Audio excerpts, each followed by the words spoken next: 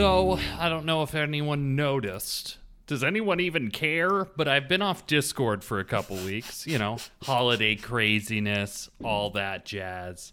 But I just got to catch up on all the things that have been going on. And the thing that really warmed my heart was seeing how many minutes everyone's been listening to our podcast on Spotify. You know how it gives you that, like, what's your top podcast? How much of your life have you let consume? I don't know. How much of your life has been consumed listening to three people talk about a board game? Multiple times. Yeah. Some truly almost worrying numbers. No, people are putting up good numbers. It's impressive. Really good numbers. And I'm like that about podcasts I listen to, too. So no shade there. I'm very honored, and it's very cool. It's invigorating. Even your favorite podcast, if you've listened to all of the episodes less than 3 times? Yeah, I mean, come on. Are you even going to be good at Root? Do you have a Woodland War Machine tattoo? And I'm not talking about a Root tattoo. Oh, no. I'm talking about Jake Michaels' face on your body. In meeple form?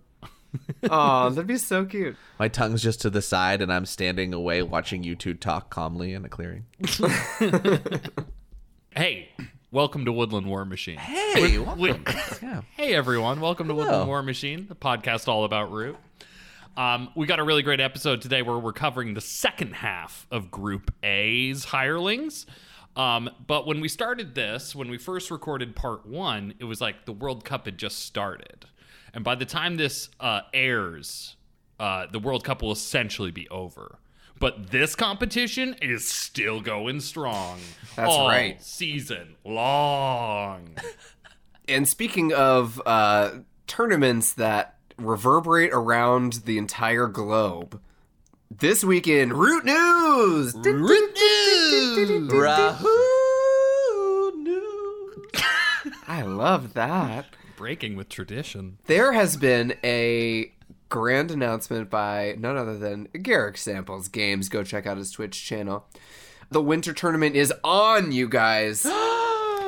Here we go. It is happening. It is still double elimination, although there has been the addition of a loser's bracket, which I think is an awesome addition. Yes. And that's for lesser cool people to enter? What is that? That's correct. You can submit yourself as... No, I'm just kidding. Basically, because Root is one of those games where there is only one winner, but there's many, many people who are vying for that victory. If you win your game, you continue forward in the bracket, but if you lose your first game, you will sort of like get sorted into a loser's bracket where everyone else who did not win their first game is going to be like paired together and played. This is so great because in the former version of the tournament, you could play against multiple people who'd already won, right? Yes, and it became important to know the meta kind of information about who was already on a win and who was through to the semis, et cetera, and it really did affect people's decision-making about how to king make, about who to put pressure on during the game. It was interesting because you sort of had multiple lives to play with. And this one is a little bit more, I think it's structured a little more neutrally, if that makes sense. Like, each game that you're in, it is truly all 4 players must win. You know what I mean? It's about that game. It's not about the tournament outside of it, exactly, right? Yeah, which I think is a super positive development. I love that change. It's such a small change, makes a big impact. I love it. And so just for all of you listening out there who want to participate in the winter tournament, here's how you do it. Go check out Garrick Samples Games on YouTube or on Twitch. There's instructions there, but basically you just have to join Garrick's Patreon for the month of December at the $5 tier level, and then all of Garrick's patrons will receive instructions for how to join the tournament. Make sense? Yeah. So this is, unlike in previous tournaments, you do have to pay at least some money. You have to be a part of Garrick's Patreon. But this is well worth it. The amount of work that Garrick has put into this game in general, and the tournament specifically, and this upcoming tournament, like, the man deserves more than $5 from you, okay? It's he deserves true. a medal and a crown.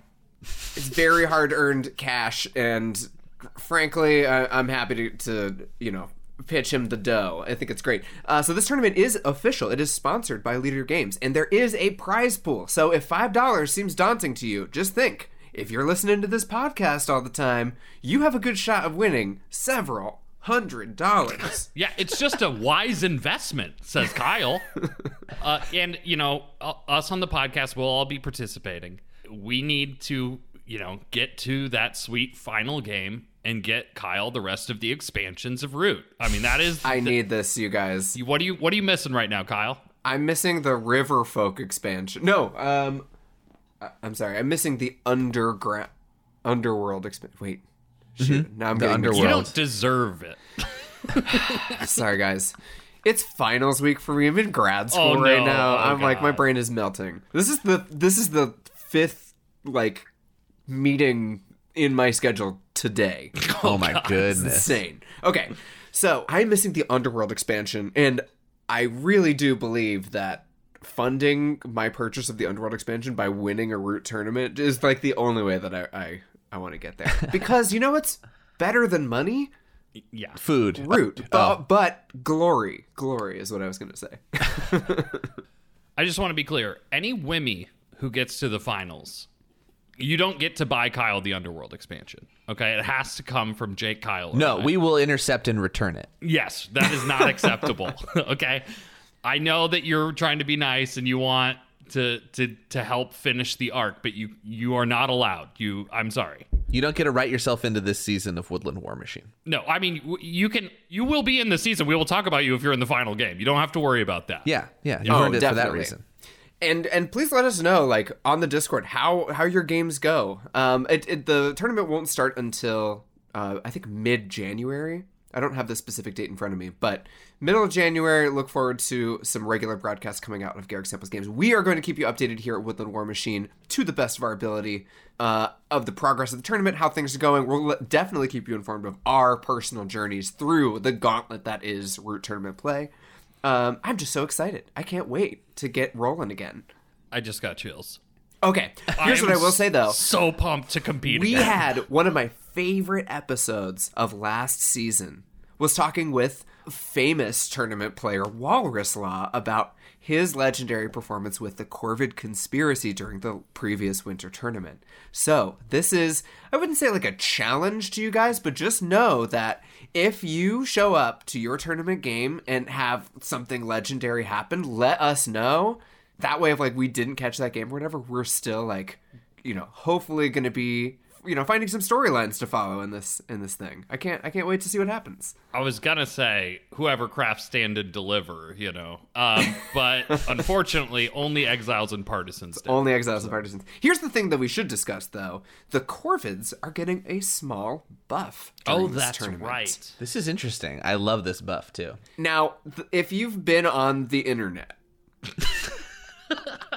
you will no doubt be aware that you can't throw a rock on Discord without hitting a wall of text about how to fix the Corvids.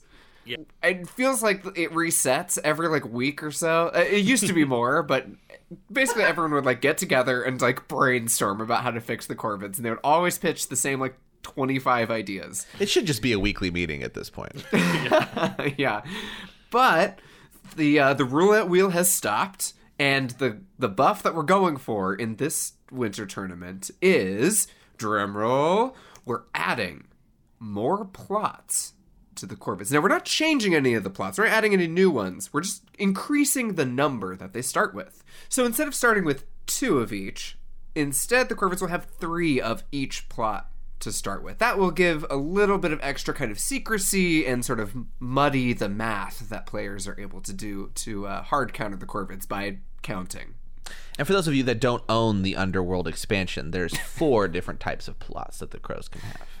That's right. So it takes us from 8 to 12? 8 to 12. The Yeah. magic number 12. Yeah. Now everything's coming together. And what's great about this buff and this change, if you have a copy of the Underworld expansion in real life, then you'll know that you actually have those extra plot tokens. They give it to you just in case some get scuffed up and then it's hard to be secret about what plots they are. They gave you extras. So you could start testing this in real life right now. I actually don't own the Underworld expansion and did not know that. That's fantastic. Are you saying that we have to get to the tournament final and get you the Underworld expansion too? I'm saying I actually need you to enter streetcar racing once you start driving, and that's the way I want you to buy me the Underworld expansion. Yeah, someone who has the most experience behind an automobile. But that's the thing. You're a huge underdog right now. Like, your story is what's really going to send you into greatness. And that Honda Fit, once we really get a real engine in that thing. Excuse me? It's a Honda. I think it can It's get fit up and go. for anything. That's amazing. Any other big news on this tournament, Kyle? Well, it's probably going to be shorter than last time. That's probably good. Are there hirelings? No.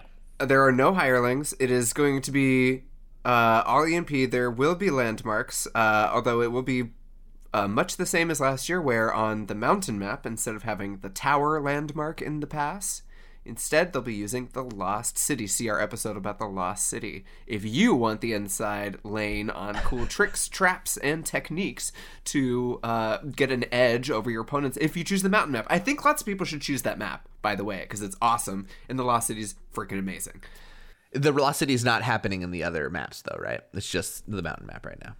Yeah, just the mountain map. And then the ferry, which has been retconned to be a landmark, will also be on the lake map.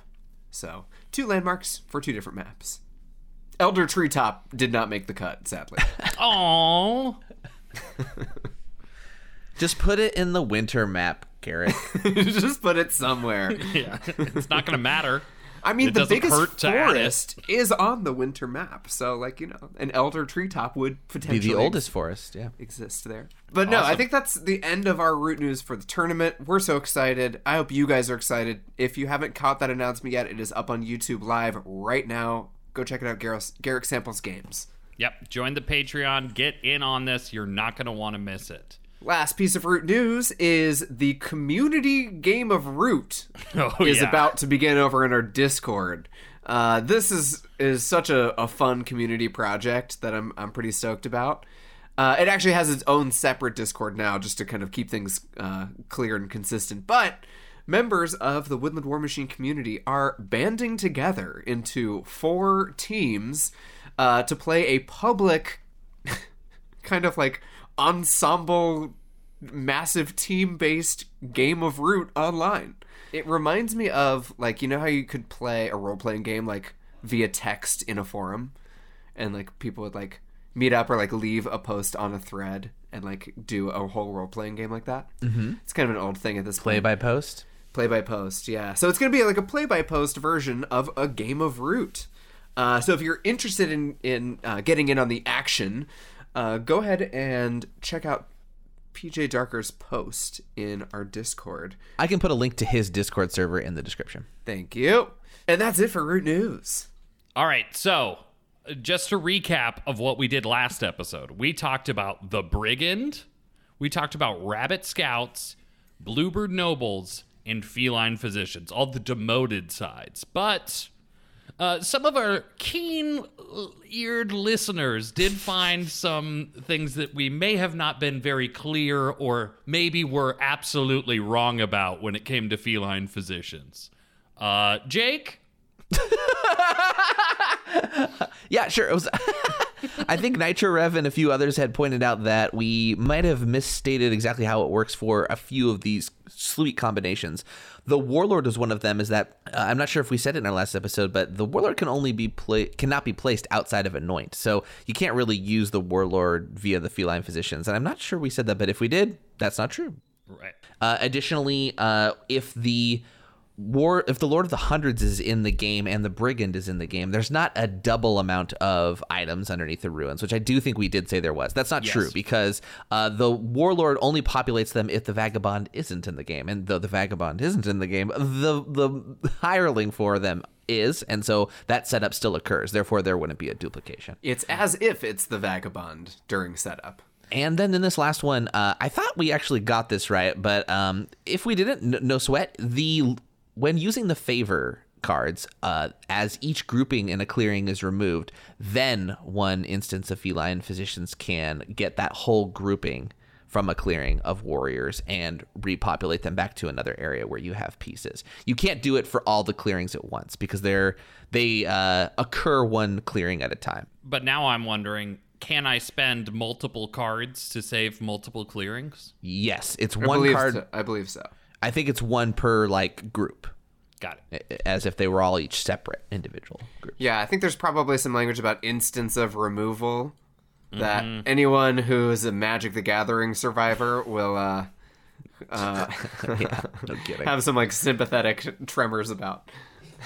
So thank you to Nitro Rev and everybody else who commented on that for catching us on the details. Appreciate it. Yeah, very, very grateful for that. All the hirelings are adding all the new combinations. We're trying to catch as many as we can, and we appreciate our eagle-eared listeners. It's kind of like looking after us. They're not known for their ears. yeah. Those famous eagle ears. We talk about rabbits every time we talk about this. Steely-eared eagles. And those owls known for their wits. The bears known for their cooking. All right, let's get into Group A, Part 2. The promoted side. The promoted side. All right, the first one we have to talk about here is the Forest Patrol. Jake? During setup, place a patrol warrior in each clearing. There are 12. And then thank you. And then globally, whenever any patrol warriors are removed, place one of them on this card, not in the supply. This card, of course, being the Forest Patrol card. And then, once in daylight, you may move and then you may battle, or place all patrol warriors from here into a clearing with any patrol warriors. Yeah, that's cool. It doesn't quite feel like as good as Feline Physicians, if I'm going to be real. Yes, you can get a move in a battle, but the cats are very spread out, especially at the start of the game, right? That's true. Yeah. It's chip damage, right? You can cause some chip damage. You can frustrate your opponents a little bit. You can take out a sympathy token. You can do a lot of like small operations. It is a free move and then may battle that you get to direct on your turn. And any casualties just pop back to the Forest Patrol card, and you don't lose anything. You just kind of get to, chip away at your opponent. I love Forest Patrol for its ability to soften up a clearing that you're going to go and attack in the same turn, maybe. Right. It's a good way to, just like get some heat on a target. I think that's really fun. The ability to place all patrol warriors from here into a clearing with any patrol warriors. I'm just like, I would hate to waste a whole hireling turn, like action doing that. But sometimes that's what you got to do. See, the thing that scares me about them is that, like, you're going to lose control of them at some point, right? Yep. So the thing about Feline Physicians is it's all your warriors. Mm-hmm. Yeah. These guys are like the Eerie demoted or the Eerie promoted version, right? The Lice Dynasty, which we're going to talk about next, but they're just a bunch of bullies that are going to be running around. I think maybe that action that you're talking about, Kyle, where you can place them all from here into a clearing with any patrol warriors, is to not let someone put them in your area. It's like deploy them across the map from you when you're about to lose control of them. That's a great point, and I'm also going to say that it might be a good kind of like the first turn that you control them. You might be able to like deploy a cat ball somewhere, and then on your subsequent turn with control of the Forest Patrol, you can like send that cat ball into a clearing and try and like swing for some major damage. And again, placing that in an area far away from the clearings that matter to you. It feels like this hireling gets stronger as the game goes on. Yeah, it becomes a Katamari Damacy of cats. Yeah. Marquise de Katamari Damacy. It's a good root pretty question. Yeah, it is. So like it doesn't do a lot at the beginning, especially that place action, because it might be one or two. And it's something to pay attention to here is it says whenever any patrol warriors are removed, place one of them on this card. Right. Meaning that if you destroy multiple in a single instance, that they will die forever. Yeah, you only save one cat at a time. Right. Like, it's possible to board wipe these hirelings, I suppose. Well, All but the last one, I guess. You'll always get one back. You could shrink the entire Forest Patrol down to just one lonesome cat, which is so sad. I kind of imagine the Forest Patrol as like a Boy Scout troop. Like, we're the Forest Patrol. Just wait until my friends get here. We'll help you cross this path. Yeah, exactly. All right, so who is this good for? Which factions are going to benefit the most from this? I'm sorry, I have a quick rules questions on this. It's you may move and battle. You may battle. But it's like you only control your faction pieces, right? This is for the Forest Patrol. But why is Last Dynasty phrased so differently? It's if they rule a clearing, they move, they battle. Is this option that you may do it for yourself as well? Because Last Dynasty is phrased as if they are doing these things. Forest Patrol is just phrased as you do these things. I don't see where you interact with Forest Patrol itself, besides placing them. I believe the move in the battle is controlling the Forest Patrol. Okay. But I just don't understand why the language is so disparate. I do agree that wording is very confusing, but yeah, I'm with Sam on this. I think that does specifically... I don't believe that because augmenting your turn with an additional move and battle action to me feels like a demoted side of a hireling, whereas because this Forest Patrol like has warriors and stuff, it feels like that would be in reference to controlling specifically them. It's just a confusing wording for it's supposed to refer to the Forest Patrol. You say you may move the Forest Patrol and then you may battle with them, right? Aha. 16.4.3 subsect 4. A hireling's move or battle actions can only move or battle with the hireling's pieces and cannot include the controller's pieces. Hirelings cannot take actions in other ways, such as from their controller's move actions, false orders, blah, blah, blah, blah, blah. Great. Got it. They wrote that rule to make this make sense, it feels like. It feels like it could have been clearer. What's the ruling number? 16.4.3 Article 4. And once again, you're listening to Woodland War Machine. This is Hirelings Part A, Subsection 1. Here we go. Subsection 2, If you just woke up, we're still on this first hireling. Here's the challenge. This week's challenge is you have to get to this part of the podcast on your third listen of this episode. You know what? I think we just love subsections, if I'm going to be real. As a community, I think we all love subsections. I do. I think they're hilarious. All right. So, who's it good for? The Forest Patrol good for? Here's my pitch about this. Because on your turn, hirelings do count for rule for your faction, I think that this hireling is especially good for factions that care about having rule in places or about having presence in different clearings. So, for example, the Duchy is super happy to have presence in lots and lots of different clearings because they can use their hand maximally efficiently. They can't use Forest Patrol pieces to sway, though. Because on sway, it's Duchy pieces. Damn. Yep. All right, well, that was my whole pitch. So it's good for factions that care about stuff like that. Okay. Who's good for this, then? Does anyone matter? I think this is one of the things that's, like, kind of not great for a lot of people, but is okay for lizards. To move in battle, it's just fun. They never get to do it, and they get to do it with other pieces that don't matter. Yeah. And I guess if you convert an opponent's warrior, and there's also a Forest Patrol warrior in that clearing, it just makes it's a little faster to gain rule if you need to build a garden there or something. For the lizards, I guess especially, it's like, if there's a sympathy token on your main garden clearing, that's what I'm thinking. Or a mob token or something, like this, it's just so handy. There's so many times where the lizards are just so fragile because they have no access to battle actions, you know? Yeah. Assuming the outcast isn't there or you don't have any acolytes or whatever it is.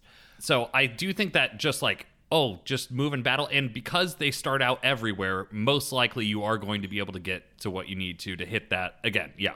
Kyle, you identified it perfectly. The sympathy tokens, the mob tokens, or a bomb.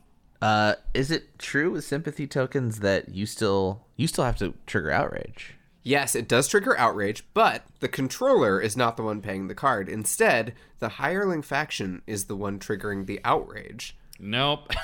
That's not true. From 16.4.3 Article 7, quote, weird stuff. If you move a hireling with a fairy, you do draw a card. If you move hireling warriors into a clearing with an alliance sympathy token or remove alliance sympathy by using a hireling, this does trigger outrage. Parentheses, these effects refer to a player moving or player removing. Yeah, that's why you don't play test, Kyle, because they changed it. No. It's funny because I have hirelings. I got the Kickstarter with all the hireling expansions. Yeah. I just haven't played with them as much as I really have wanted to. So stuff is tripping me up today. I know, it's fair. It's this is a lot of new ruling too. It's called weird stuff, Kyle. You're forgiven. Yeah. It's 16.4.3 subsect 7 weird stuff. You're forgiven. I only got through. I only read the rules 3 times. So, are you even a fan? All right. Another faction that this could be good for is birds, right? Especially if you're worried about where you're going to build. We've got extra warriors that can contribute to rule. We've got an extra battle that could soften up the thing that I need to battle and remove to build there. It clears the path for the decree. Yeah, absolutely. Yeah. Mm-hmm. And, being able to deploy a big ball of cat somewhere is always a good thing to do to our opponents. Absolutely. And given the timing as well, once in daylight, you could technically do it before you take the move step of your decree. So you could kind of mess with the timing to set things up for you in an optimal way. You can't battle your own pieces, right?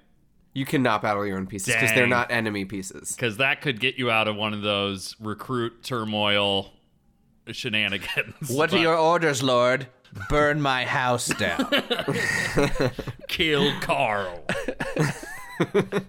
And then badgers too, right? Their rule margins are very thin. So having those cats in places, or even if you get them late in the game and can put that big cat ball on a clearing that you need to recover or delve in, that could be huge. I can see this being great for badgers kind of early in the game because this hireling faction is contributing to rule during daylight, during the time when they would be recovering relics. Mm-hmm. A lone cat warrior with no other presence going on, just in a clearing, would be enough to give you an extra kind of clearing of rule of whatever suit.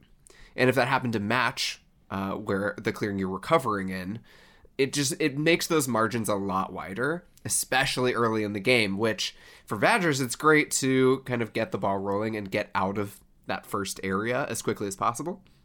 This can really, really help you get off the ground. Well, who does this help counter? The badgers. The badgers, right? Because definitely the badgers. All the reasons it's good for them are the exact reasons it's bad if they don't have it. Oh, yeah. It contributes to rule in all the wrong clearings for them, right?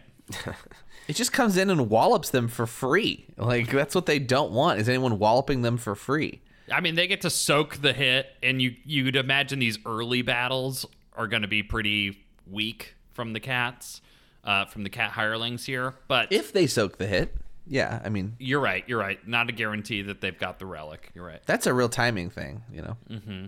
Yeah, it gums up the works pretty bad. It just makes it even more tedious to, get your warriors around. Instead of 1, you need 2 badgers. It's annoying. And the chip damage it's not a game-breaking ability for the Forest Patrol to attack the badgers, but to me, it's just all of those little things would add up over time. You know who it really sucks for is the rats, because especially at the startup, if you see that the Forest Patrol's in the game and you can draft Lord of the Hundreds, you shouldn't draft him because they're in every clearing. They're automatically stopping oppression. And the comical thing for the Forest Patrol holder to do is just be they're just going to all stay where they are. I'm not moving or battling. It's just continually stopping oppression.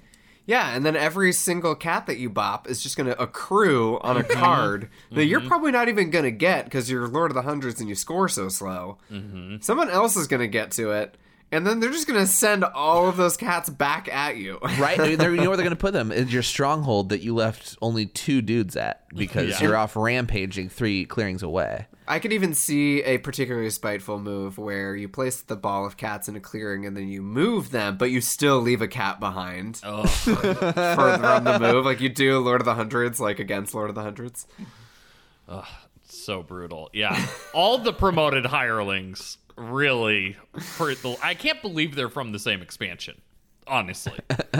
I can't believe they were like made together. Like, oh, this faction that really cares about ruling all these empty clearings, and then just a hireling, just a neutral power that just clogs up the entire board. It's great. It's so great. I also think that this helps to counter the Woodland Alliance for reasons that we mentioned. It's a free battle in basically every clearing. All that sympathy starts undefended.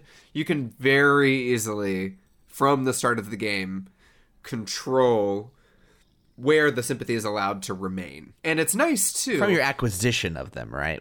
From your acquisition of them. Yeah. Absolutely. It's nice too, I was going to say, because that first turn the alliance spread is usually a little bit weak. It's like 2 to 3 clearings.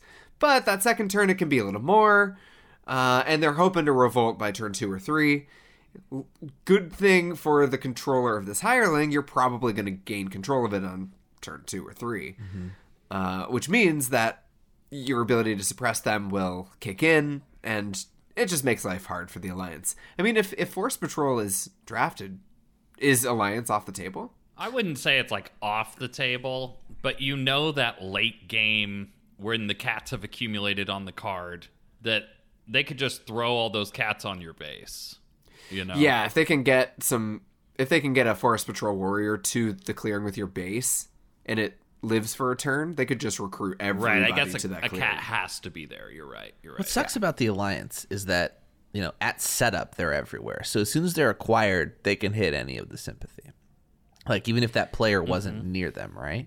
Exactly, yeah. So, which gives it, a great suppressive kind of ability. And the Alliance are notoriously slow to start, so they're not going to get any of these hirelings. They're going to get them gifted back to them.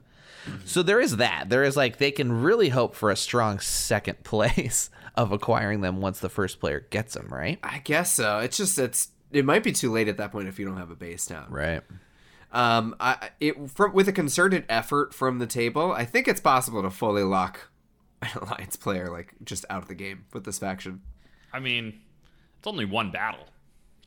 The Alliance is still benefiting from a card, and it's harder to create martial law with the restrictions on this hireling, right? That is true. You're getting them 2 cards if you're policing them. And, do you have martial law? We always said that. If you move into a clearing and trigger outrage, then delete a sympathy, triggering outrage. If you don't set up martial law, you've actually helped the Woodland Alliance player. You can use the place all patrol warriors from here into a clearing to make martial law happen, because that's place, not move. Right. But so you do have that like option. We said, that's going to take time to happen, and you have to do that instead of moving and battling. You have to also consider the Alliance to be a real problem at this stage in the game, which is they're usually at 4 points when you acquire this.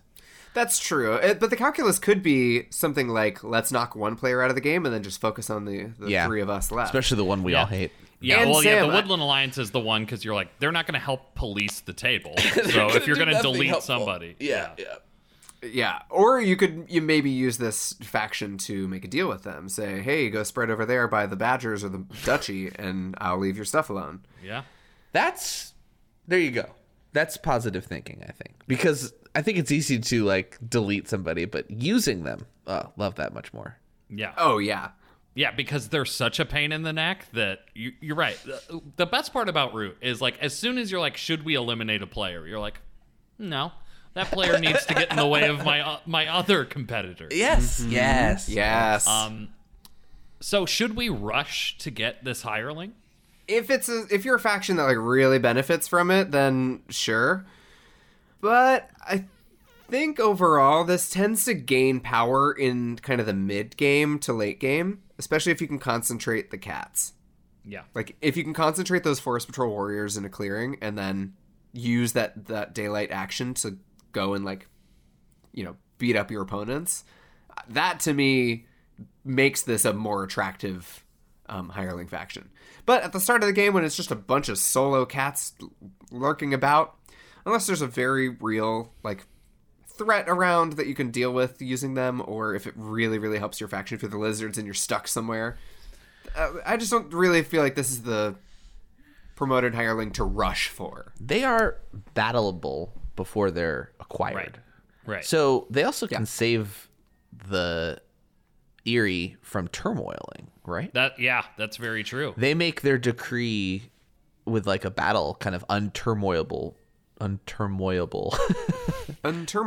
Yeah, and God of War is a viable opening for Eyrie. I don't know. Kind of permanently. I mean, the question is, do we rush them? I don't know. I feel like situationally, kind of less about your factions, more about your opponent's factions, because their acquisition can really throw a wrench in the works of your opponents, because they are everywhere. They set up in every clearing. That means you have an option in every clearing, which, you know, if the back line is open, that might be your shot. I guess they're obviously there, so all players know it. Right, and it we're saying how much it helps the birds, but it actually only helps the birds if the birds don't have them.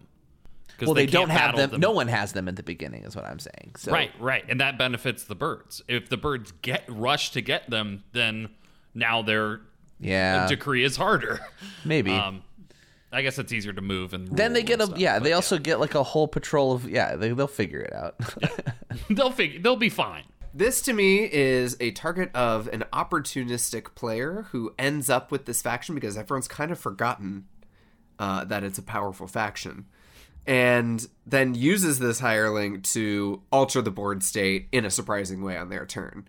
To me, this is almost like a come-from-behind hireling. Yeah. Like, once it kind of, like, filters down to you after someone else has, like, picked it up, then you get to use it for a few turns, build up your forces, and go and punch somebody. Yeah, this is a real hard one to pass off. Yeah, especially if rats or birds are in the game and those cats are really starting to accumulate on the card. Right. It's a real tough thing for the leader to pass off to another player. Yeah, hilariously, one thing we did forget to mention is it's also possible to board wipe the Forest Patrol if you just battle away all the cats and nobody uses the place Patrol Warriors option. Yeah, I guess. But then you'll have the whole patrol sitting on the card, and like that's kind of cute, but also kind of sad. Yeah, it's a bomb waiting to happen. Yeah, I love it. All right, so the only card interaction I could think of here is Royal Claim. Mm-hmm. The card where you get a point for every clearing you rule, which could be pretty sweet. But probably by the time you have the crafters necessary, because it costs 4, those cats really won't be ruling too many clearings. Maybe you get an extra point or 2 off of it, but it's something. Oh yeah. Notably, these warriors would never go to coffin makers because instead they return to the card. Right, unless do hirelings go to coffin makers? Usually, hirelings have supplies, I think. But it says when they would go to the supply, they are instead. So they do not go into the supply. But if you kill 2, only one of them one goes to the card, and then the other would go to the coffins, I guess. Right. Wow. Convoluted. Well, there's 16.5.9 subsection infinity about the void, where all Forest Patrol bonus deaths just disappear into a pit of black. I think I've seen that on Tabletop Simulator, actually. And then, obviously, this has a big... it doesn't have a big impact. I'm not going to oversell it here. You could use this in a dominance play. Oh, yeah. Special teams, Can you imagine, baby. You're like, okay, I got the big cat ball on the card, and then you just stick it in a rabbit clearing, and then you go, I'm going rabbit dominance. You know what I mean? That could be pretty fun. My hero. That would be amazing. That would be amazing. Would it work? Nope. I would say it takes you from a 5% chance to a 7% chance. I like it. I like those odds. And we're giving the Forest Patrol a good old Woodland War Machine meow for its overall score. Okay, all right. That's not great. It's also not terrible. It's meow. All right, we got a heavy hitter coming up next. We've got Last Dynasty. Jake?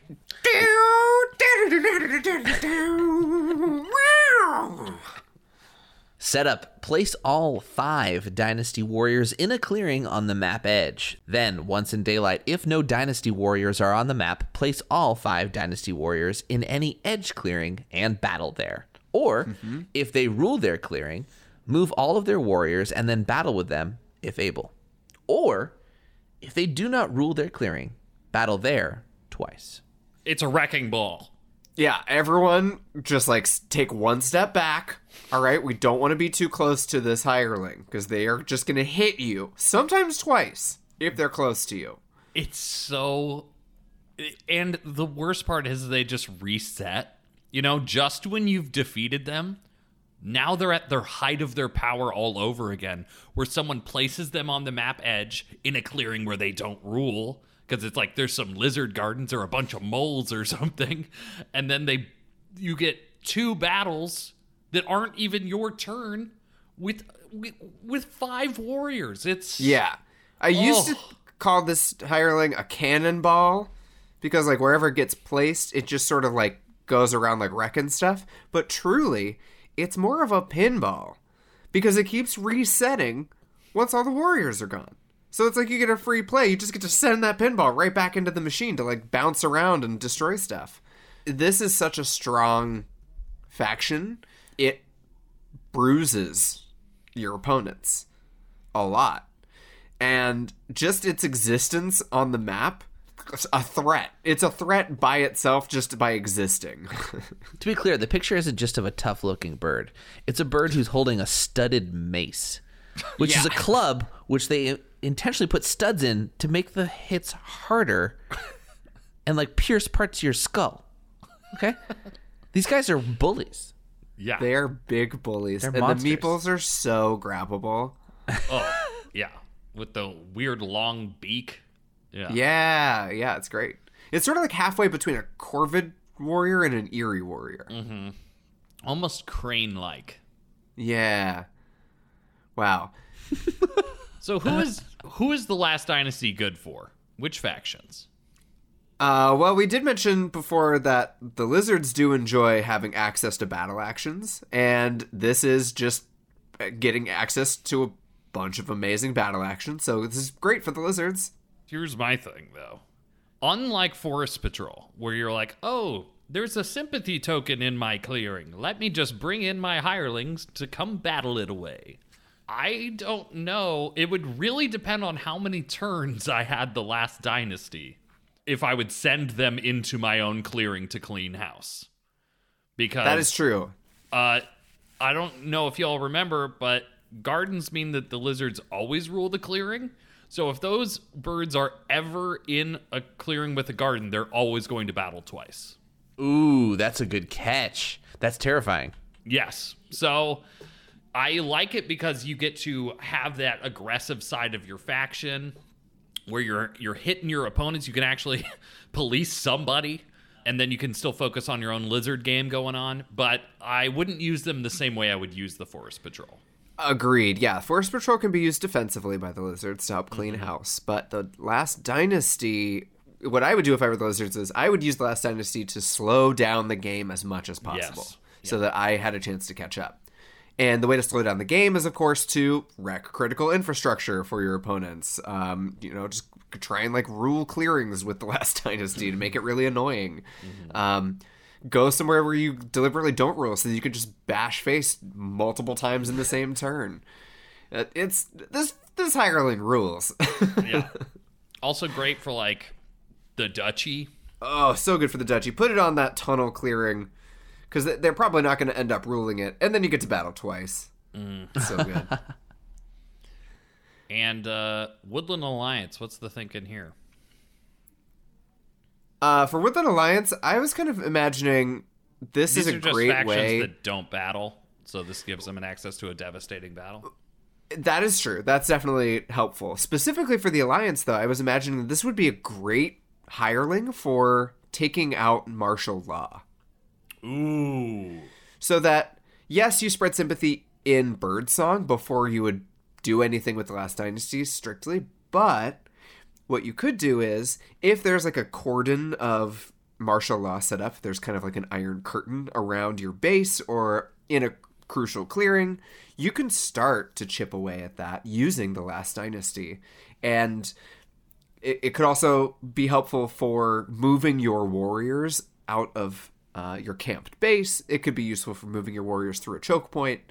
I can see some ways that the Last Dynasty could really, really give the Woodland Alliance a little bit of a boost.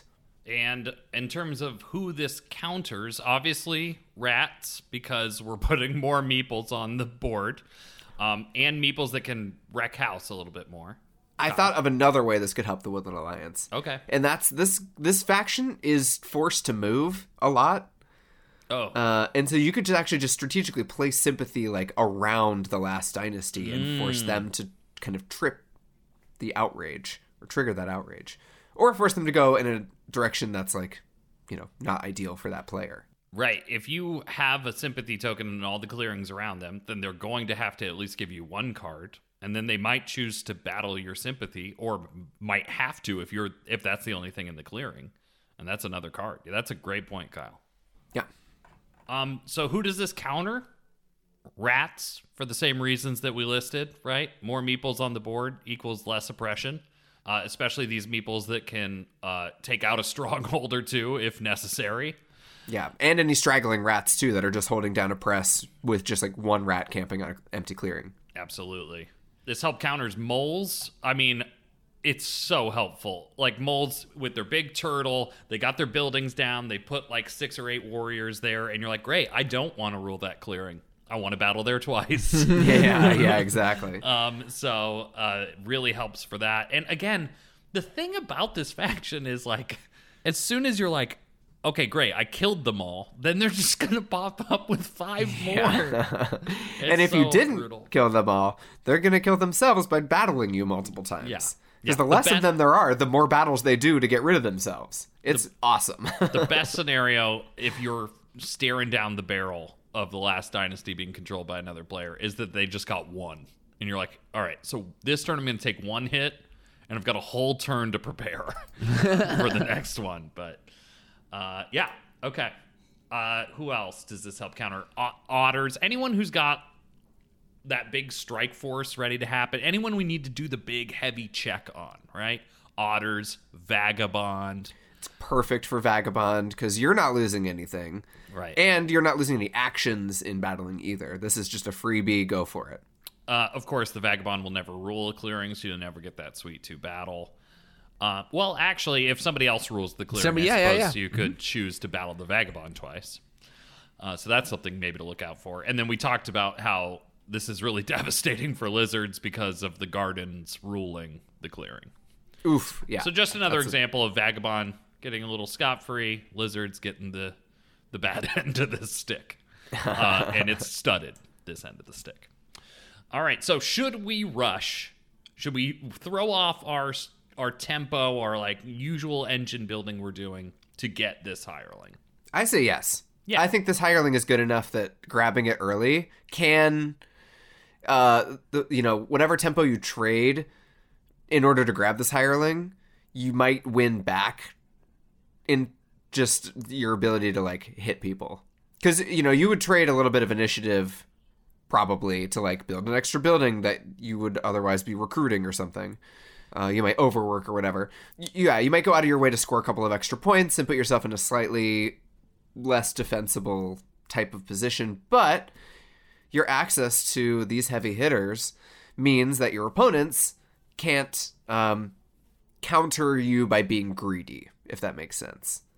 Everyone's being greedy. Then the first one to get Last Dynasty is going to win. You know what I mean? Mm-hmm. But if you're being greedy and grabbing this first, but everyone else is being solid and then going to try and come after you, this is a great counterbalance to that, which you can either use as a threat or as an actual cudgel.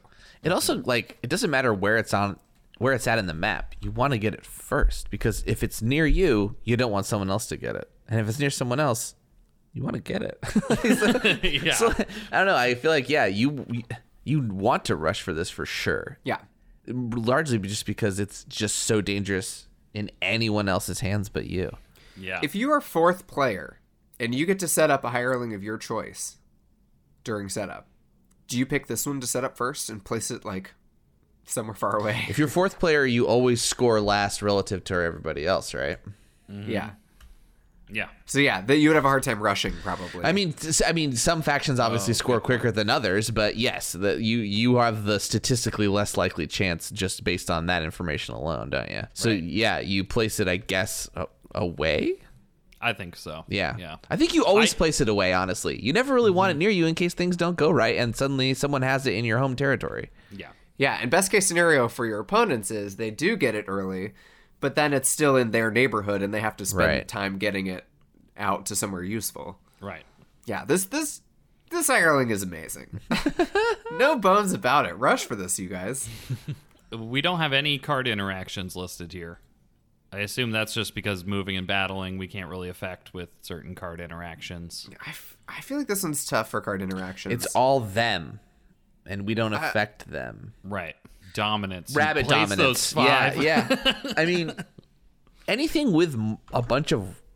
adding warriors that you contribute to rule is always going to affect dominance. So we can always contribute that. Like the hirelings technically bumped our percentage a little. Yeah, yeah. As like Kyle said, 5 from to 7. Yeah, I know, yeah. but that's a 40% increase. 40? Yeah. Yes. Nice quick math. All right. Any special teams here? Kyle, you wrote something about ambushing? Can you ambush hirelings? I don't even know anymore. You can ambush hirelings. They cannot counter ambush. From 16.4.2 standard stuff, of course you can ambush. You can I ambush just looked up 16.4.2. I was like really expecting to say standard stuff. Yeah, so ambushing the Last Dynasty is obviously good because it prevents you from taking damage if they're attacking you. But it also might be terrible because you could reset them. And then they could spawn with everybody right next to you and you no longer have an ambush. So I can see this hireling faction being very hard to make strategic decisions about if they're coming after you. This is like a tempo machine you have to figure out a little bit, right? Because they're going to hit on a certain rhythm with different power. Well, and then maybe if it's the controller's last turn with the hireling, with the Last Dynasty, then maybe that's a good time to knock him out. Because it's going to change hands. And you might be able to persuade the person whose hands it goes into to, attack the leader and not you. Right. Yeah. Yeah, I thought you were going to try to convince them to have them handed over to you. And I was like, not when you ambush them. They're not going to do that. Unless it's just like one bird left over. And then they're like, fine, here, you're going to eat a whole turn just killing this bird. And there maybe is a discussion here then. If you are the points leader and this faction's coming after you, what's the optimal play? Because if you just kill them all, they're going to respawn in your territory. Yeah, I think the thing is to just not be on the edge. Hide in the middle. The most hideable spot in the middle of the map. Like what do you mean don't be on the edge? Oh, that's much worse. Yeah, I don't know. They are a chaotic force. Like it is very chaotic. I guess we also need to calculate how often are hirelings changing hands, right? So we know what the pip options are for the leaders, but then when we give it to the person who's not in the lead, they get to roll a lot more pips. So it's really, you have to do a lot of calculus with all of these factions of the tempo of control. Assuming it's not the leader, it's between 2 and 5, right? 2 and 4. 4? 2 and 4. Well, 4 is half a game. 50% of all rolls, no matter if you're the leader or not the leader, is going to be 2. Got it. Half the time you will have it for 2 turns. So obviously, with the leader, having it 2 turns is the maximum, and when you're not, having it 2 turns is the minimum. But it's more likely than any other outcome is 2. I don't know what I'm trying to say. Jake, you're the odds person. Well, you said 50%, right? Yeah. Well, because there's other outcomes, there's no way another number is higher than that. or even equal. So yes, That's just math. That's just Jake quick math. I thought you were going to say, you said 50%, right? It's 50%. That's roughly half the time, Sam. Interesting analysis. All right. So overall, I think we're going to give The Last Dynasty 9 thumbs up, All right. Yeah. which is a lot It's of like thumbs. everybody at a 4-player root table plus just an onlooker. A one-armed onlooker. That's right. 9 thumbs, Holding a way, beer way on up. the other hand. Rush for him. Cool. Rush for him. All right. The third hireling we've got in this second part of this group is the Spring Uprising.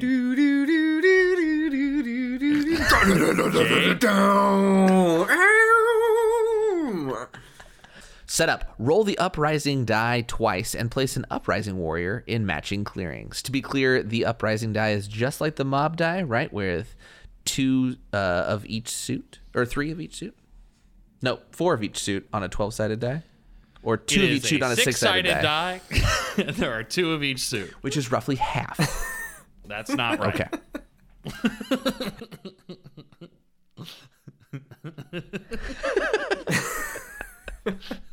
No. 100% of the time you will get a suit. Yes, and it will be Fox. All right. So this one has an action we haven't quite seen in one of these before yet, which is when they are acquired, or when they are, quote, hired, actually, I believe is the wording. When hired. If no uprising warriors are on the map, roll the uprising die and place an uprising warrior in a matching clearing. Then, globally, to battle the uprising, the attacker must discard a card matching the battle clearing. Now, that's very clear of like they can't battle then discard via outrage. Is like in order to even battle them, they must discard matching that clearing, Yeah. right? You got to pay to attack. Great. Additionally, at the start of Bird Song, first you must roll the uprising die. Then you must either remove an uprising warrior and place all enemy pieces from a matching clearing, or you must place an uprising warrior in a matching clearing. Whoa. Okay. It's a bomb. Yeah. It's strapped to that guy. So, like, you know how with the Woodland Alliance, you get, like, a friendly little fist token in a clearing, and that can blow everything up? Okay. So imagine that in order to attack that sympathy token, you had to spend a card first before you do anything. And then also imagine that instead of being a defenseless token, it's a warrior. Yeah. And then consider this, okay? You roll the uprising die twice and place a warrior in a matching clearing. And then every turn, they're going to roll the uprising die. So at minimum, there's already going to be 1 Yeah. on the board. And then you can, like, if there are none, okay, when you acquire this hireling, you will roll the uprising die. Yeah. And then you will place that in any matching clearing you want. Then in a Bird Song, oh, okay, never mind. Because it doesn't happen right There would be after. a full round in between. There'd be a full round. I see what you're saying, Sam. No. You would do the place a warrior, the auto placement of a warrior from this hireling when you hire them, which would be like at the very end of your previous turn. Of your turn. Or when you're the right. thing is transferred. But he's just there. He's waiting. But actually, I think there is a way that this could work out. For example, if you transfer this faction to the player directly after your turn, Oh, God. there would be no gap at all. And then they could just immediately roll the uprising die and just blow something up. That's Yeah. Yep. It's a turn order thing, I guess, is what it comes down to. So, Sam, you were right, depending on the circumstance. Okay, so Spring Uprising, it's friendly. It's a bomb. It blows stuff up. 2 sentences not said next to each other. Yeah.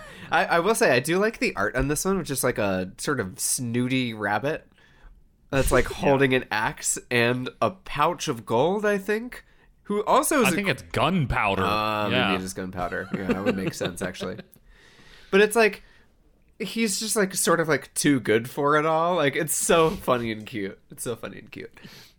Who's gonna benefit the most from this hireling? It's hard to say. Honestly, I mean, like, people who can't have their game wrecked by having a clearing blown up. The Vagabond, right? The Vagabond's going to take 3 damage. Whatever. Yeah. Like, that is much better than, like, having all your sawmills destroyed, having your gardens removed, having your otter ball destroyed. So the who this is good for question to you is really like, who does this hurt least? Well, just because, you know, you're bombing somebody else. Like, I don't know who that benefits. I guess, like, the cats. Here's what I think it benefits. I think it benefits factions that are more mobile. Mm-hmm. The Vagabond could just not end their turn in the same clearing as a Spring Uprising warrior. You know what I mean? Like, right. The Otters can just move away to a different river clearing. I think this really does benefit factions who can work around it, because it's actually kind of better to have the landmines around. Force your opponents to spend cards. If you're the Otters especially, it's like they're spending cards to battle these things. Then they need cards. And you're there to helpfully supply them with that. I mean, you could exist to, as the Otters, I would think you could also, like, place a mercenary warrior in the same clearing to, like, you know, kind of convince maybe the lizards or something to battle. Like, I don't know. I think there's benefits for the Corvids, the Otters, and the Vagabond as the most mobile factions that can kind of work around it. And every other faction that really has, like, static infrastructure that they care about is going to be sweating about this stuff. Mm-hmm. Yeah, so let's just get right into it. Those factions that this is going to help counter are moles, lizards, cats, and rats.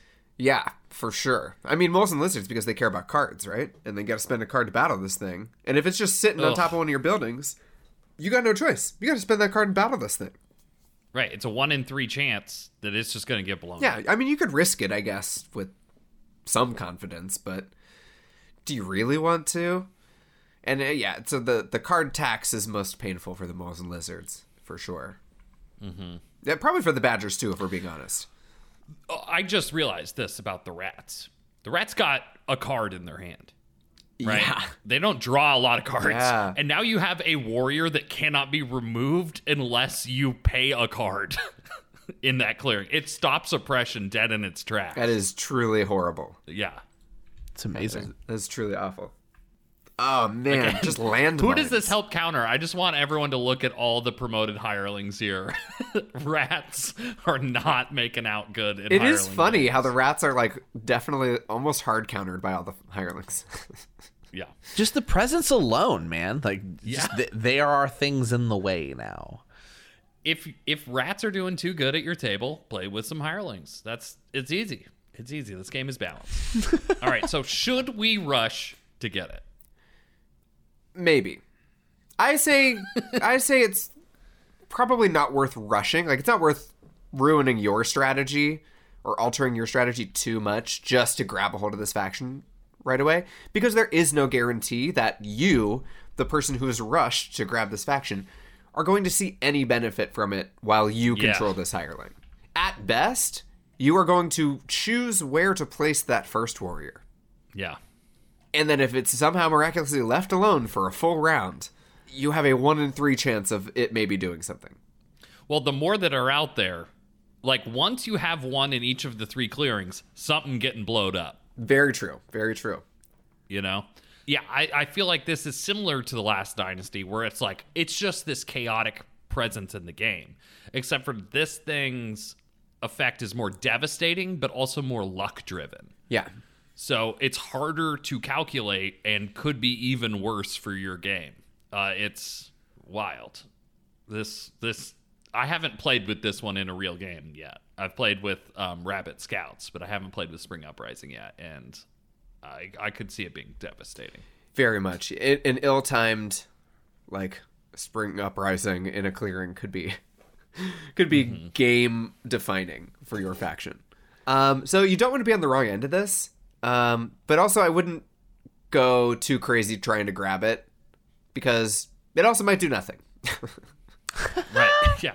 I think you're right. Like, rushing for it doesn't guarantee you any actual control over it at all. Yeah. Now, if you have it for 4 turns, yeah, Something's probably going to happen.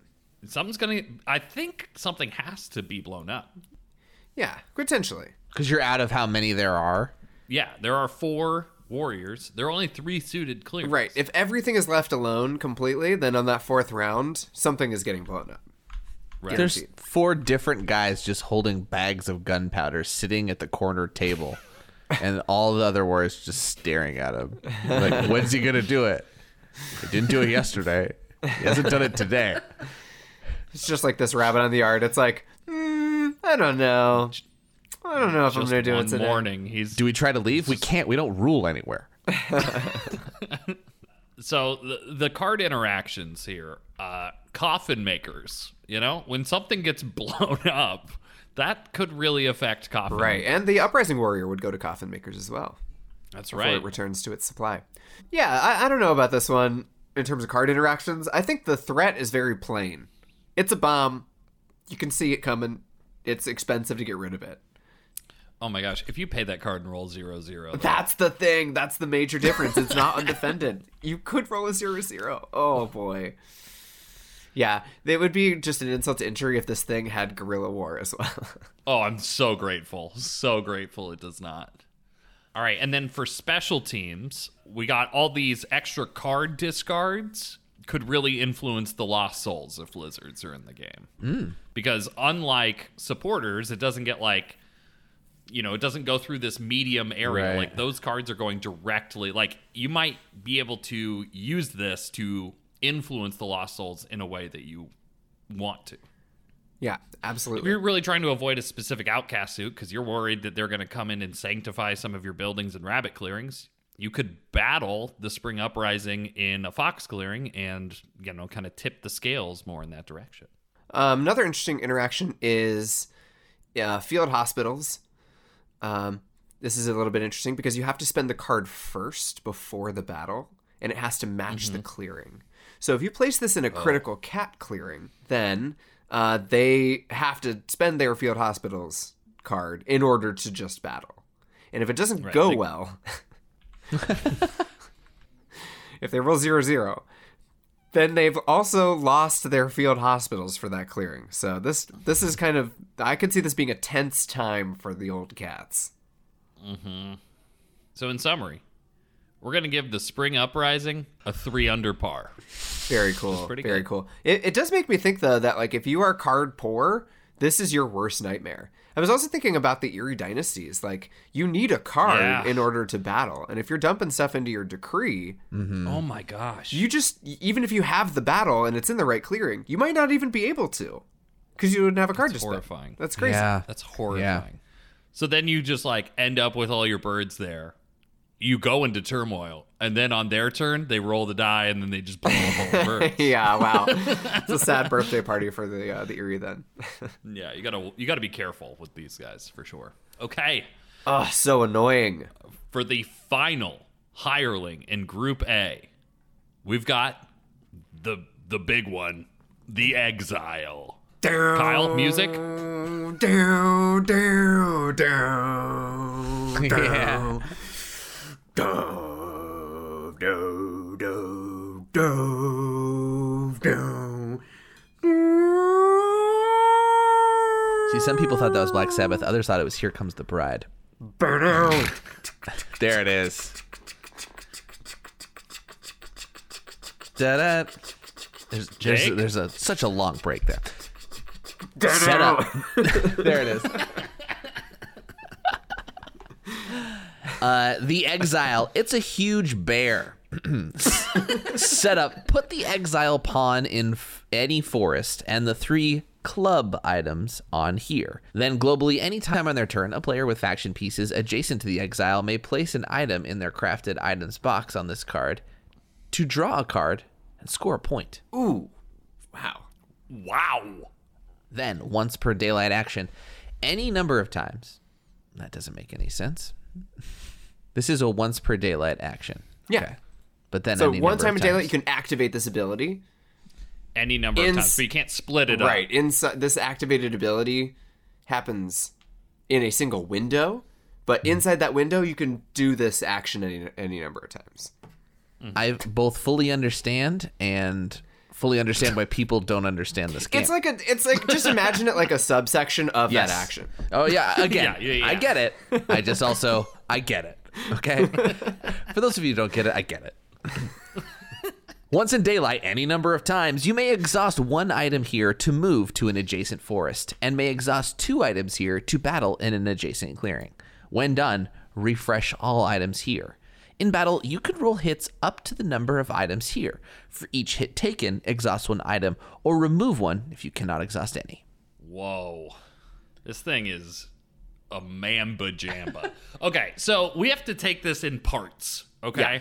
Because the first global ability here, where if you are adjacent to it, if you're in a clearing that's adjacent to that forest that the exile is in, you can place an item from your crafted items box on the exile card, pumping it up to draw a card and score a point. There is no effect in this game other than this, I believe, that has you draw a card and score a point. Am I wrong? I can't think of any that do both. Yeah. It's usually you draw a card and choose someone to score a point, or like you score a point and everyone draws a card or whatever. Yeah, it's like a This is charm the only offensive time- where you can target yourself. Oh, it's so good. That's incredible. And it's also any like- time on their turn as well. So like for a faction like the Lizards or whoever, like it's just like you get to do it immediately. Or you can do it as soon as you've crafted that item. You can craft an item and then just immediately give it to the exile and draw a card. Anytime on their turn. Oh my gosh. Right. It's fantastic. You could be in your crafting phase of your turn. Craft an item, score a point, draw a card. Also, you just got some points from that item. Yeah. And then maybe you can craft that card that you just drew. Yeah.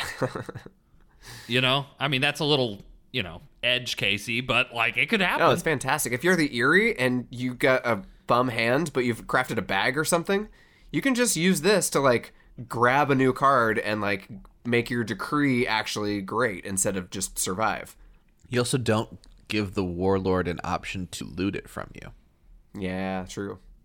Right. And or Yeah, the vagabond to aid. Well, for the it. vagabond won't be here. Oh, true. Yeah, the vagabond That's would right. not be in the game. That's true. That's correct. Right.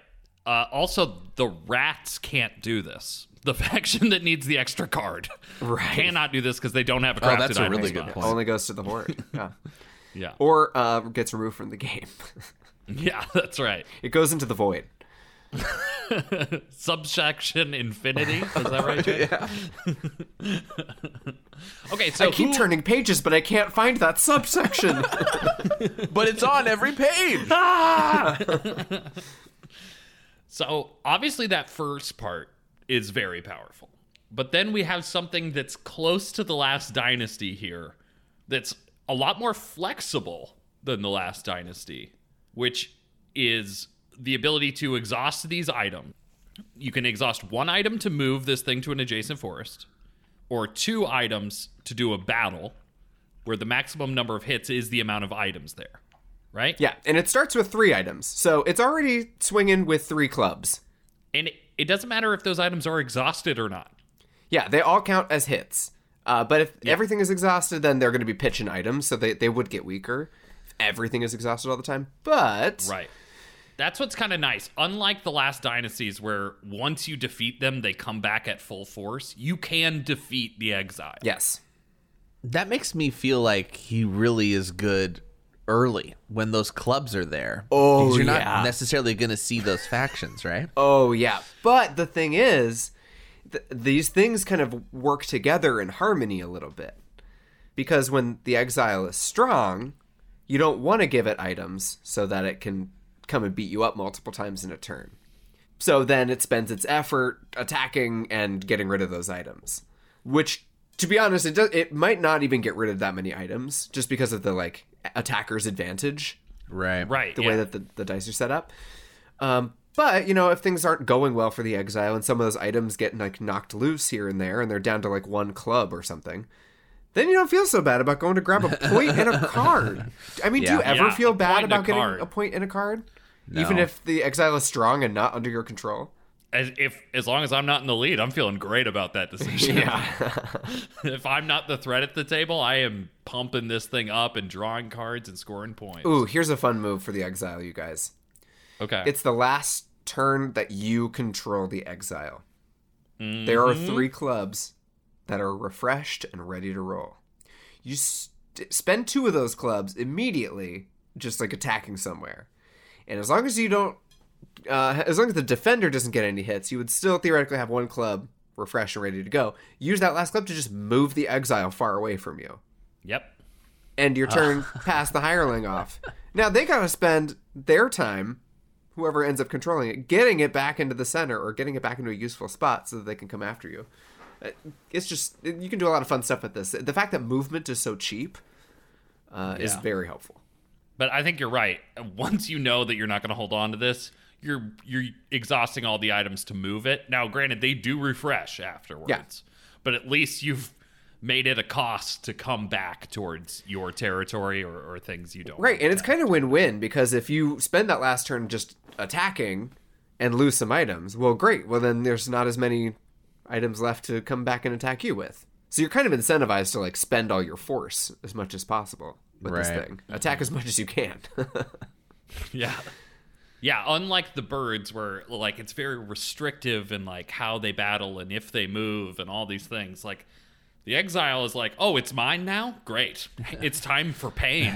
You know what I mean? Like you get to unleash this thing. This art I feel like is pretty famous as well, just because it's this pupilless bear with just red orange eyes that you kind of like, the positioning of the perspective, it's like you're looking up at this gigantic bear, and then there's just like 3 cute little forest critters, and you could just see their eyes looking straight up at this thing. So scared. To be clear, we have a lot of menacing looking factions. I think this is the only art that shows the victims shivering in terror. It is absolutely frightening.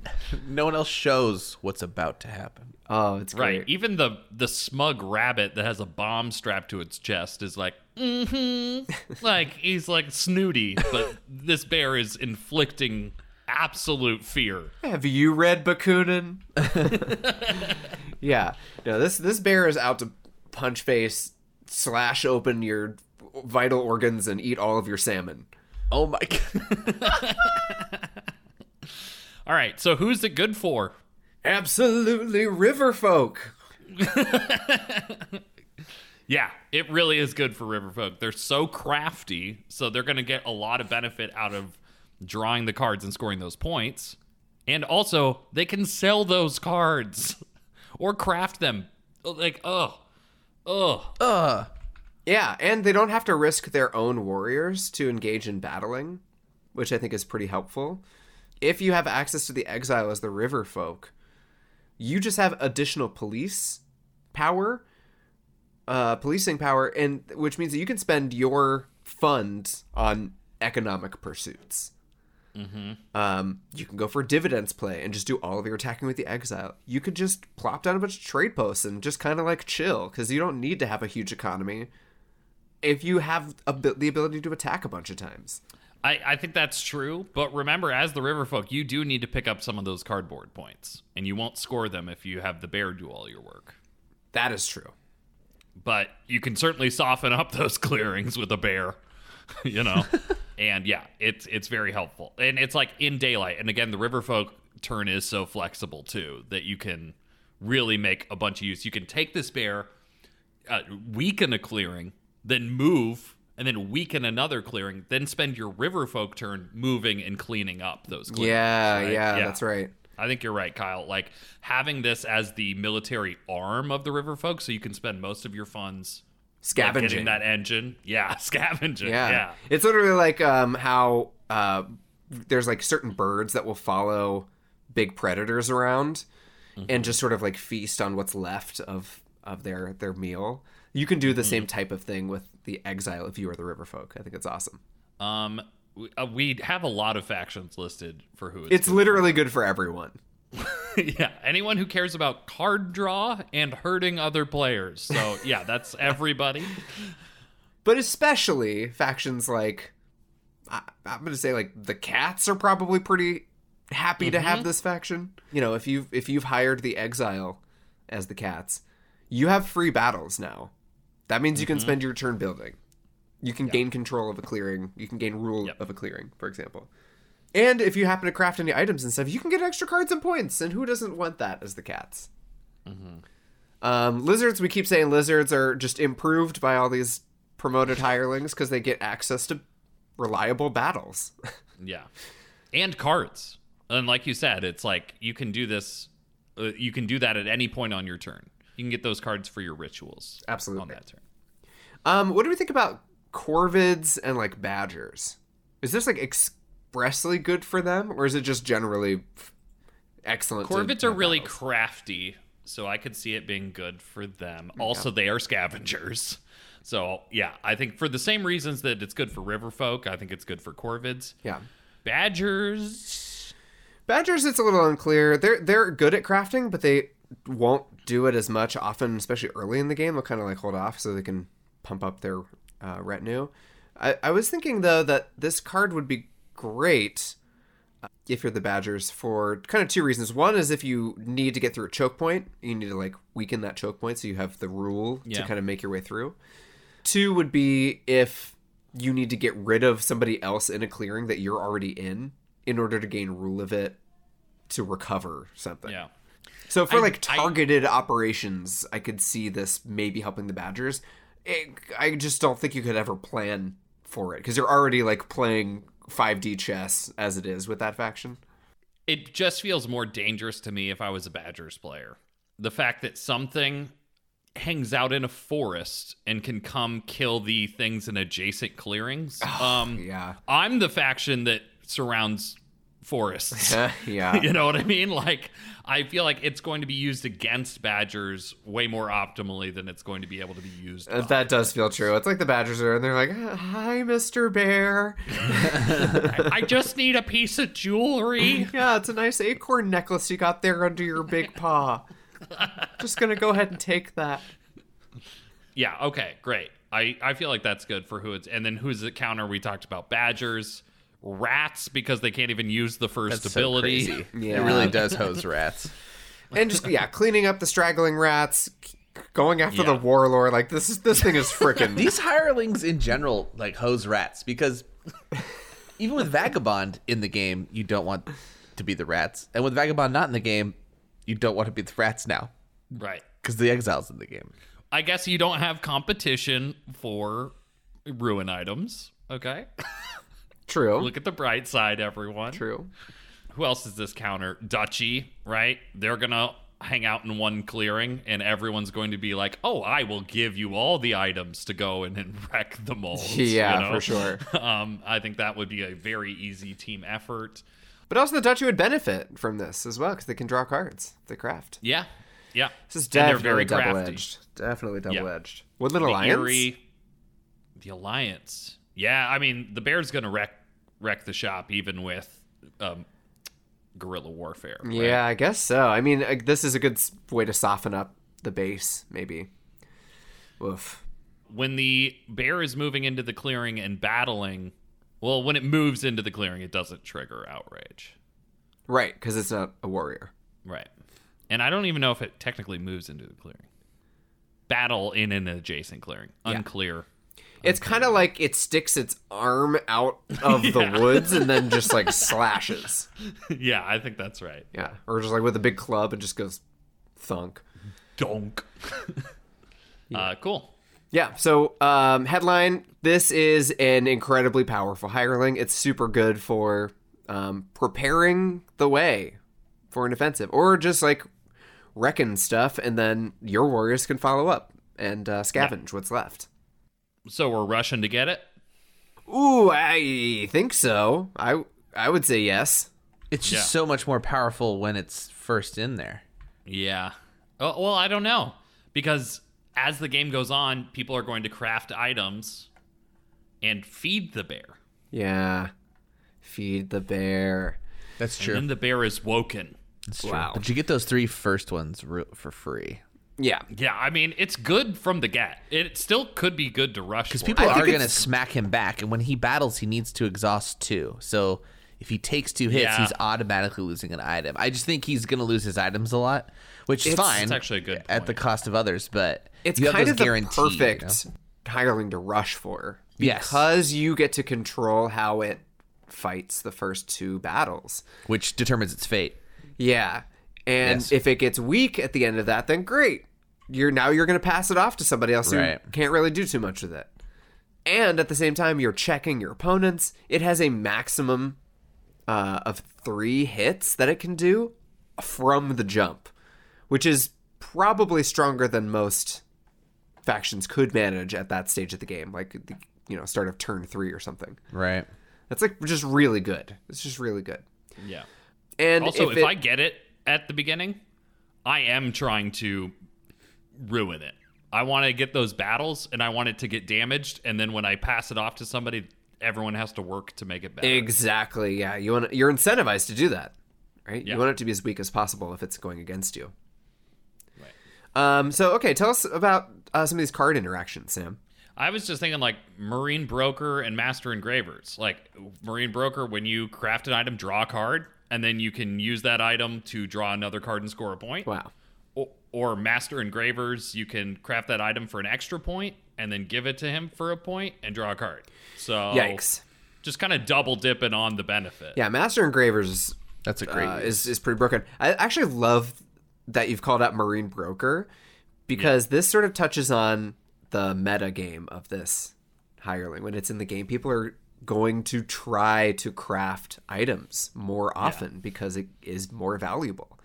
In a way, the Exile is kind of like having Master Engravers already crafted, but for everybody, like universally. So by crafting Marine Broker, it's like you are piggybacking on that incentive that exists in the game and using it to gain card advantage, which it's so cool. So I guess in a meta sense, it'd probably be good to focus on mouse crafting in the ENP deck if the Exile's in the game. Oh, that's right? interesting. Because mouse crafting would get you the easiest Marine Broker points. and Master Engravers and the most items. Right. There are more mouse item cards than other. Yeah. So you could rush for all the bags. You could rush for the teas. 4 bags and 3 teas, right? 2 teas. 3 bags. No, 2 bags, 2 teas. Well, that's the items, but how many cards are there that let you craft those items? I'm looking it up right now. We have this. We made a spreadsheet that has all of the cards listed for the base deck. Listed out like this. So here we go. There are 4 bags in the deck. 4 bags 3 and 3 root teas, tea, right? 4 bag. What about Rabbit? For Rabbit, we have 3 coin cards and 4 boot cards. Okay, so that's the same. Yeah. Okay. But with So, yeah, I mouse, you think have mouse- access to Marine Broker and Master Master Engravers. Engravers. Yeah, so I think you're right. I think that could be a little hidden strategy is prioritizing mouse clearings. And I would say prioritizing mouse clearings where the forest doesn't connect to a lot of clearings. Trying to avoid the wrath of the bear. edge clearings. All right, great. Any special teams for the Exile? No, I think we already kind of mentioned the aggro strategy of softening up a clearing and then cleaning up all the cardboard with your follow-up strike force. Great. Then I'm ready to give this one an overall score of 15 out of 16 bear claws. Ooh. And I'm talking about the donuts. Yeah. Because this bear eats them. Yeah, he needs the strength. Yeah. Notorious, Also, I loved it. Go ahead. notorious benefit of donuts, strength. You know how Popeye always housed a good baker's dozen before going into battle. Popeye going into battle. You guys, I just joined a gym and I went in for my fitness consultation or whatever.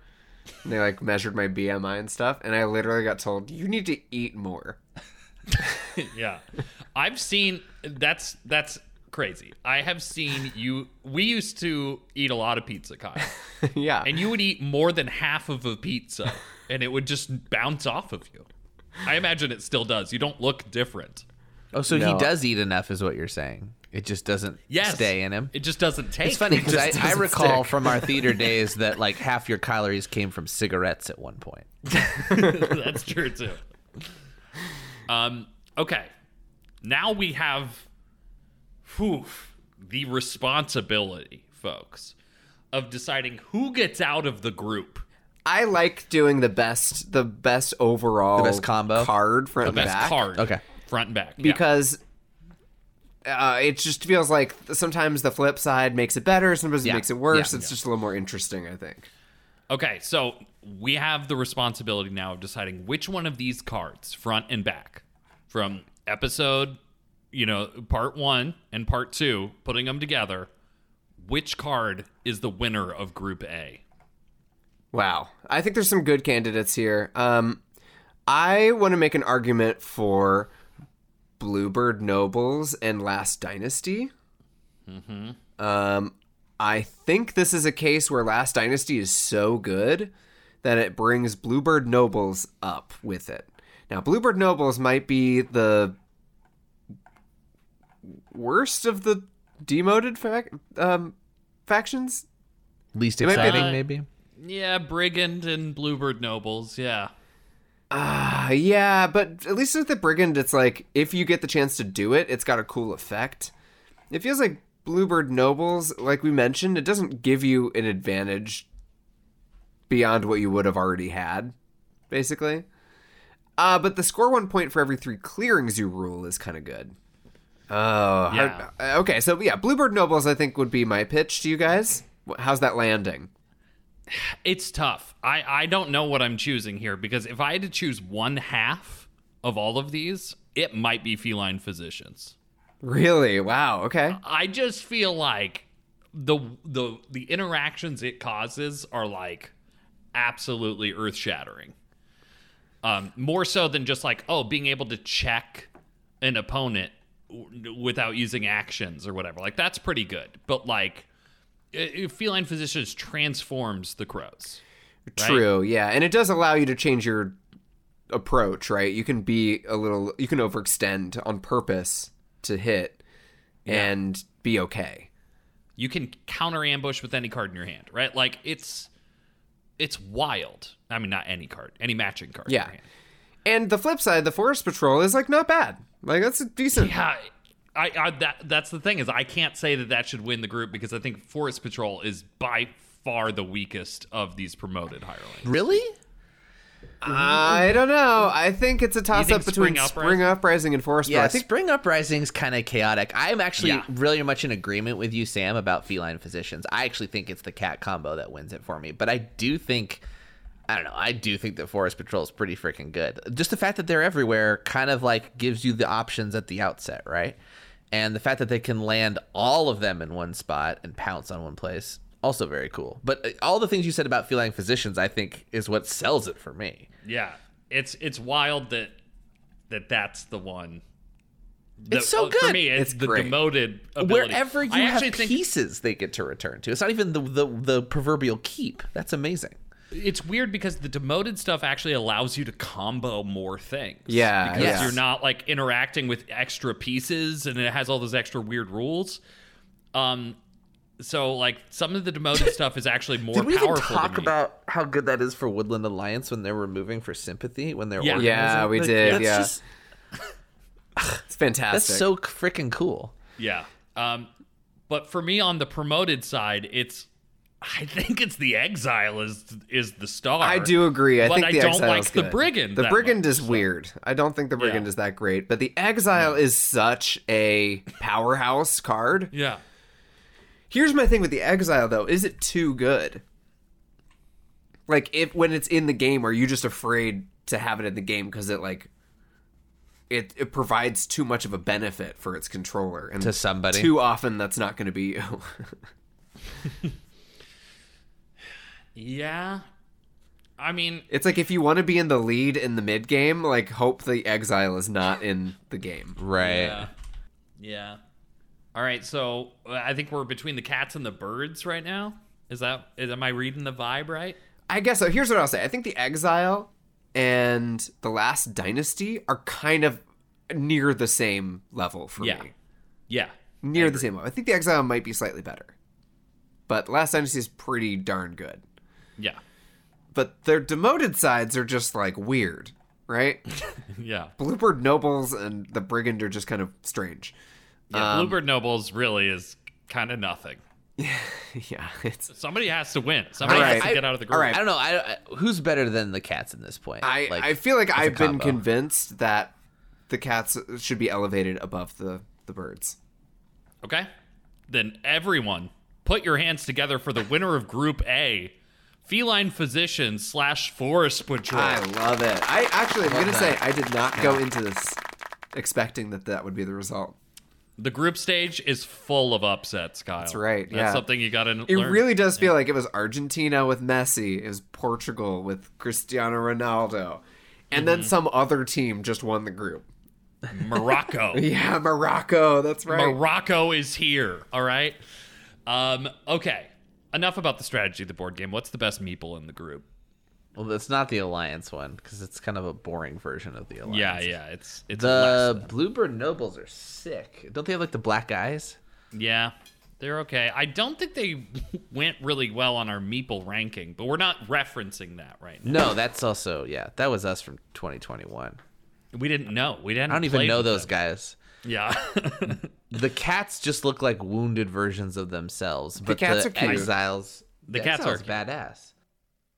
Yeah, I think it's the Exile or the Forest Patrol for the meeple. What do you think, Kyle? It's the Exile. Okay. Yeah. All right, cool. Yeah, look at that angry bear. It's so funny. It's one of the best meeples in the whole game of Root. Its size really elevates it, for sure. And the eyebrows. It's like 10 out of 10 eyebrows.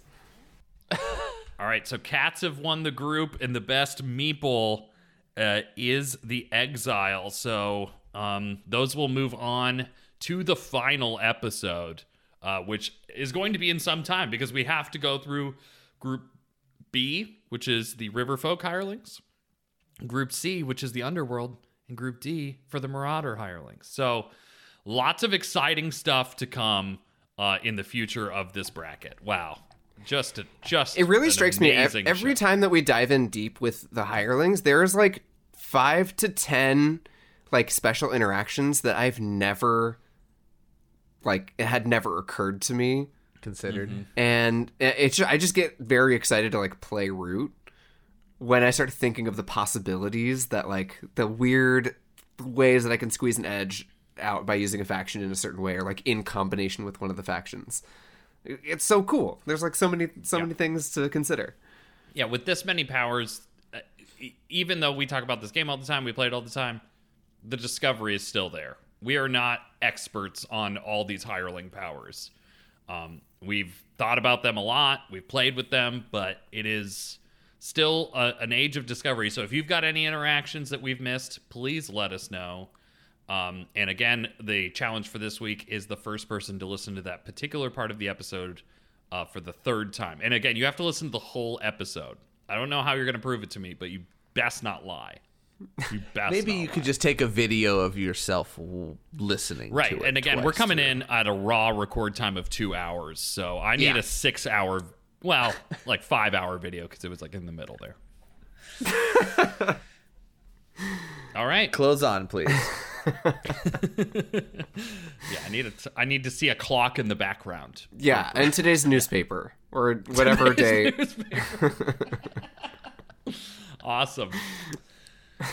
Well, I know that when it comes to the final, we've got the cats and we've got the Exile, and I know what verb I'm going to be using to cheer them on.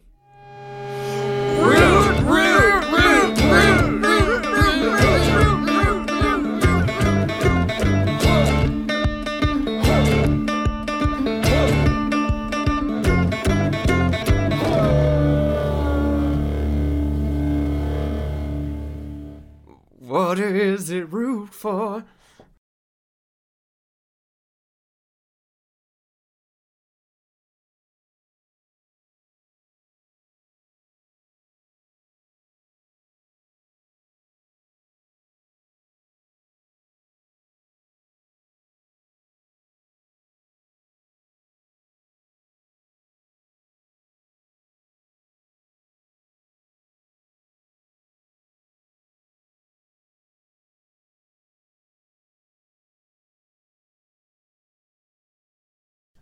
Has there been any word on the Root breakfast cereal development? I didn't even know there was a starting point on this. Okay, so it's not going well. Great. Are you talking about Root That Loops? wasn't a What are you talking weekly about? challenge, right, Kyle?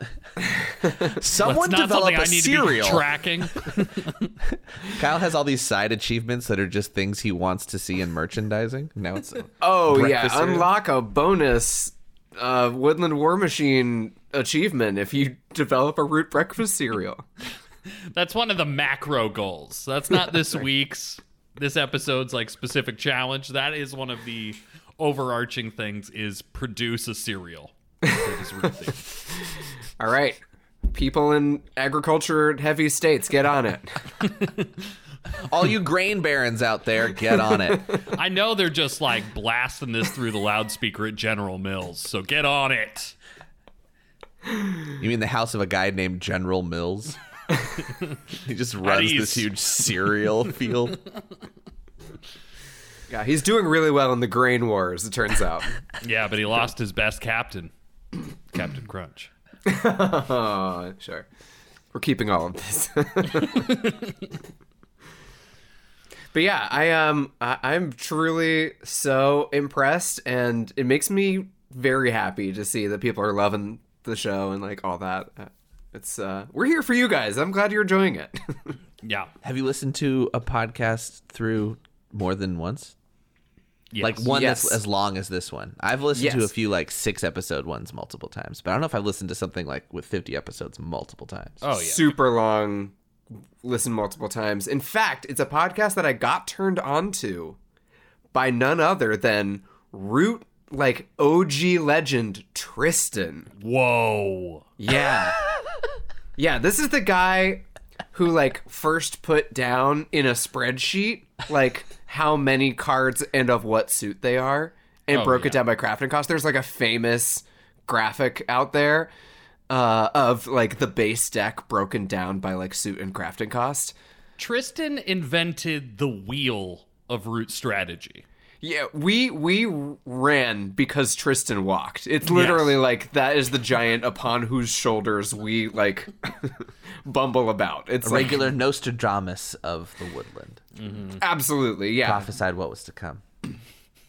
Yeah, so anyway, Tristan posted in I can't even remember like what I think it was a BGG forum. I think it was a BGG forum. Yeah. I think it was a Facebook group back then. Yeah.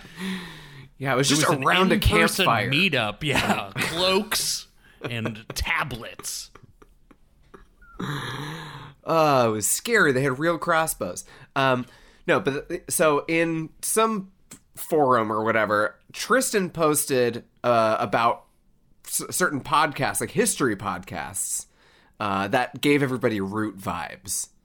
So it's like, if you love Root, you'll probably enjoy like this history or political podcast. And the one that he mentioned that I got interested in is called Revolutions, a podcast by Mike Duncan, who's an American historian who's famous for his History of Rome podcast way back in the day from the 2000s. I think that came out like while I was in high school. Like I just remember one of my friends listening to it way back then. And then Revolutions, mid 2010s, comes out, and it's basically the history of all the revolutions, starting with the English Revolution in the 1600s and kind of working its way forward to the final season, which just concluded like 6 years later, the Russian Revolution in the 20th century. And it just kind of goes through them all. It's amazing. I've listened to the whole damn thing Multiple more times. than once. Yeah. Wow. Yeah, I've definitely done that too. I'm a consumer of podcasts. If it is about a subject that I am currently wanting to learn more about, I will listen to whatever quality, whatever length it takes to just get that drip of information about something I care about. What's an example? Oh, like I just bought a new board game called Dog Park. Okay, that's basically a dog version of Wingspan. Okay, I thought you were going to say a dog version of Twilight Imperium. But okay. All the factions are dogs. I mean, I would be buying that game too. And you better believe if I spent that much money on that game, I would be like, all right, I want to hear a bunch of people talk about what they think about it. Yeah, the Greyhound, like... Consortium. Yeah, I was going to say conspiracy, but that was way too close. Yeah, the Greyhound faction gets to move all across the board whenever they want, but then they have to spend their next 15 turns sleeping.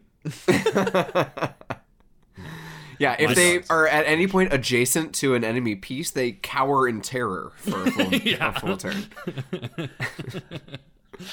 The therapy triumvirate, which also just helps other dogs cope with their poor situations on the board. It's really sweet. Oh man, someone played that action card that put booties on my dog. Now they walk all stupid. But yeah, so like I bought a new board game, and so I was just scouring Spotify, like, is there any podcast that talks about it? And there was one, and it was a podcast that was about dogs. It really wasn't about board games, but because this was a dog board game, they talked about it.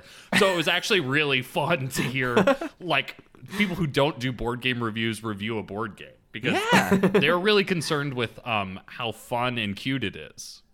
I've never thought about crossing genres like that. We should review animals more often. We just talk about this board game all the time. Let's do a segment where we just talk about how great otters are. Yeah, this is our Tanuki episode. Otters are up there. If we're going to rank the root animals in real life. That you want to play with? Like, yeah, you want to play with an otter. I don't know. Could you just imagine? Like, as a creature. You know? Like, spotting, like, two otters in the wild, holding hands, and then they swim up to shore, and then you realize they actually have, like, a little merch table. Boat rides, 4 cards. Oh, I think I'm going to do it. I think I've got to. Well, you mean there's with these cute otters. I don't care if they win. It's kind of fun.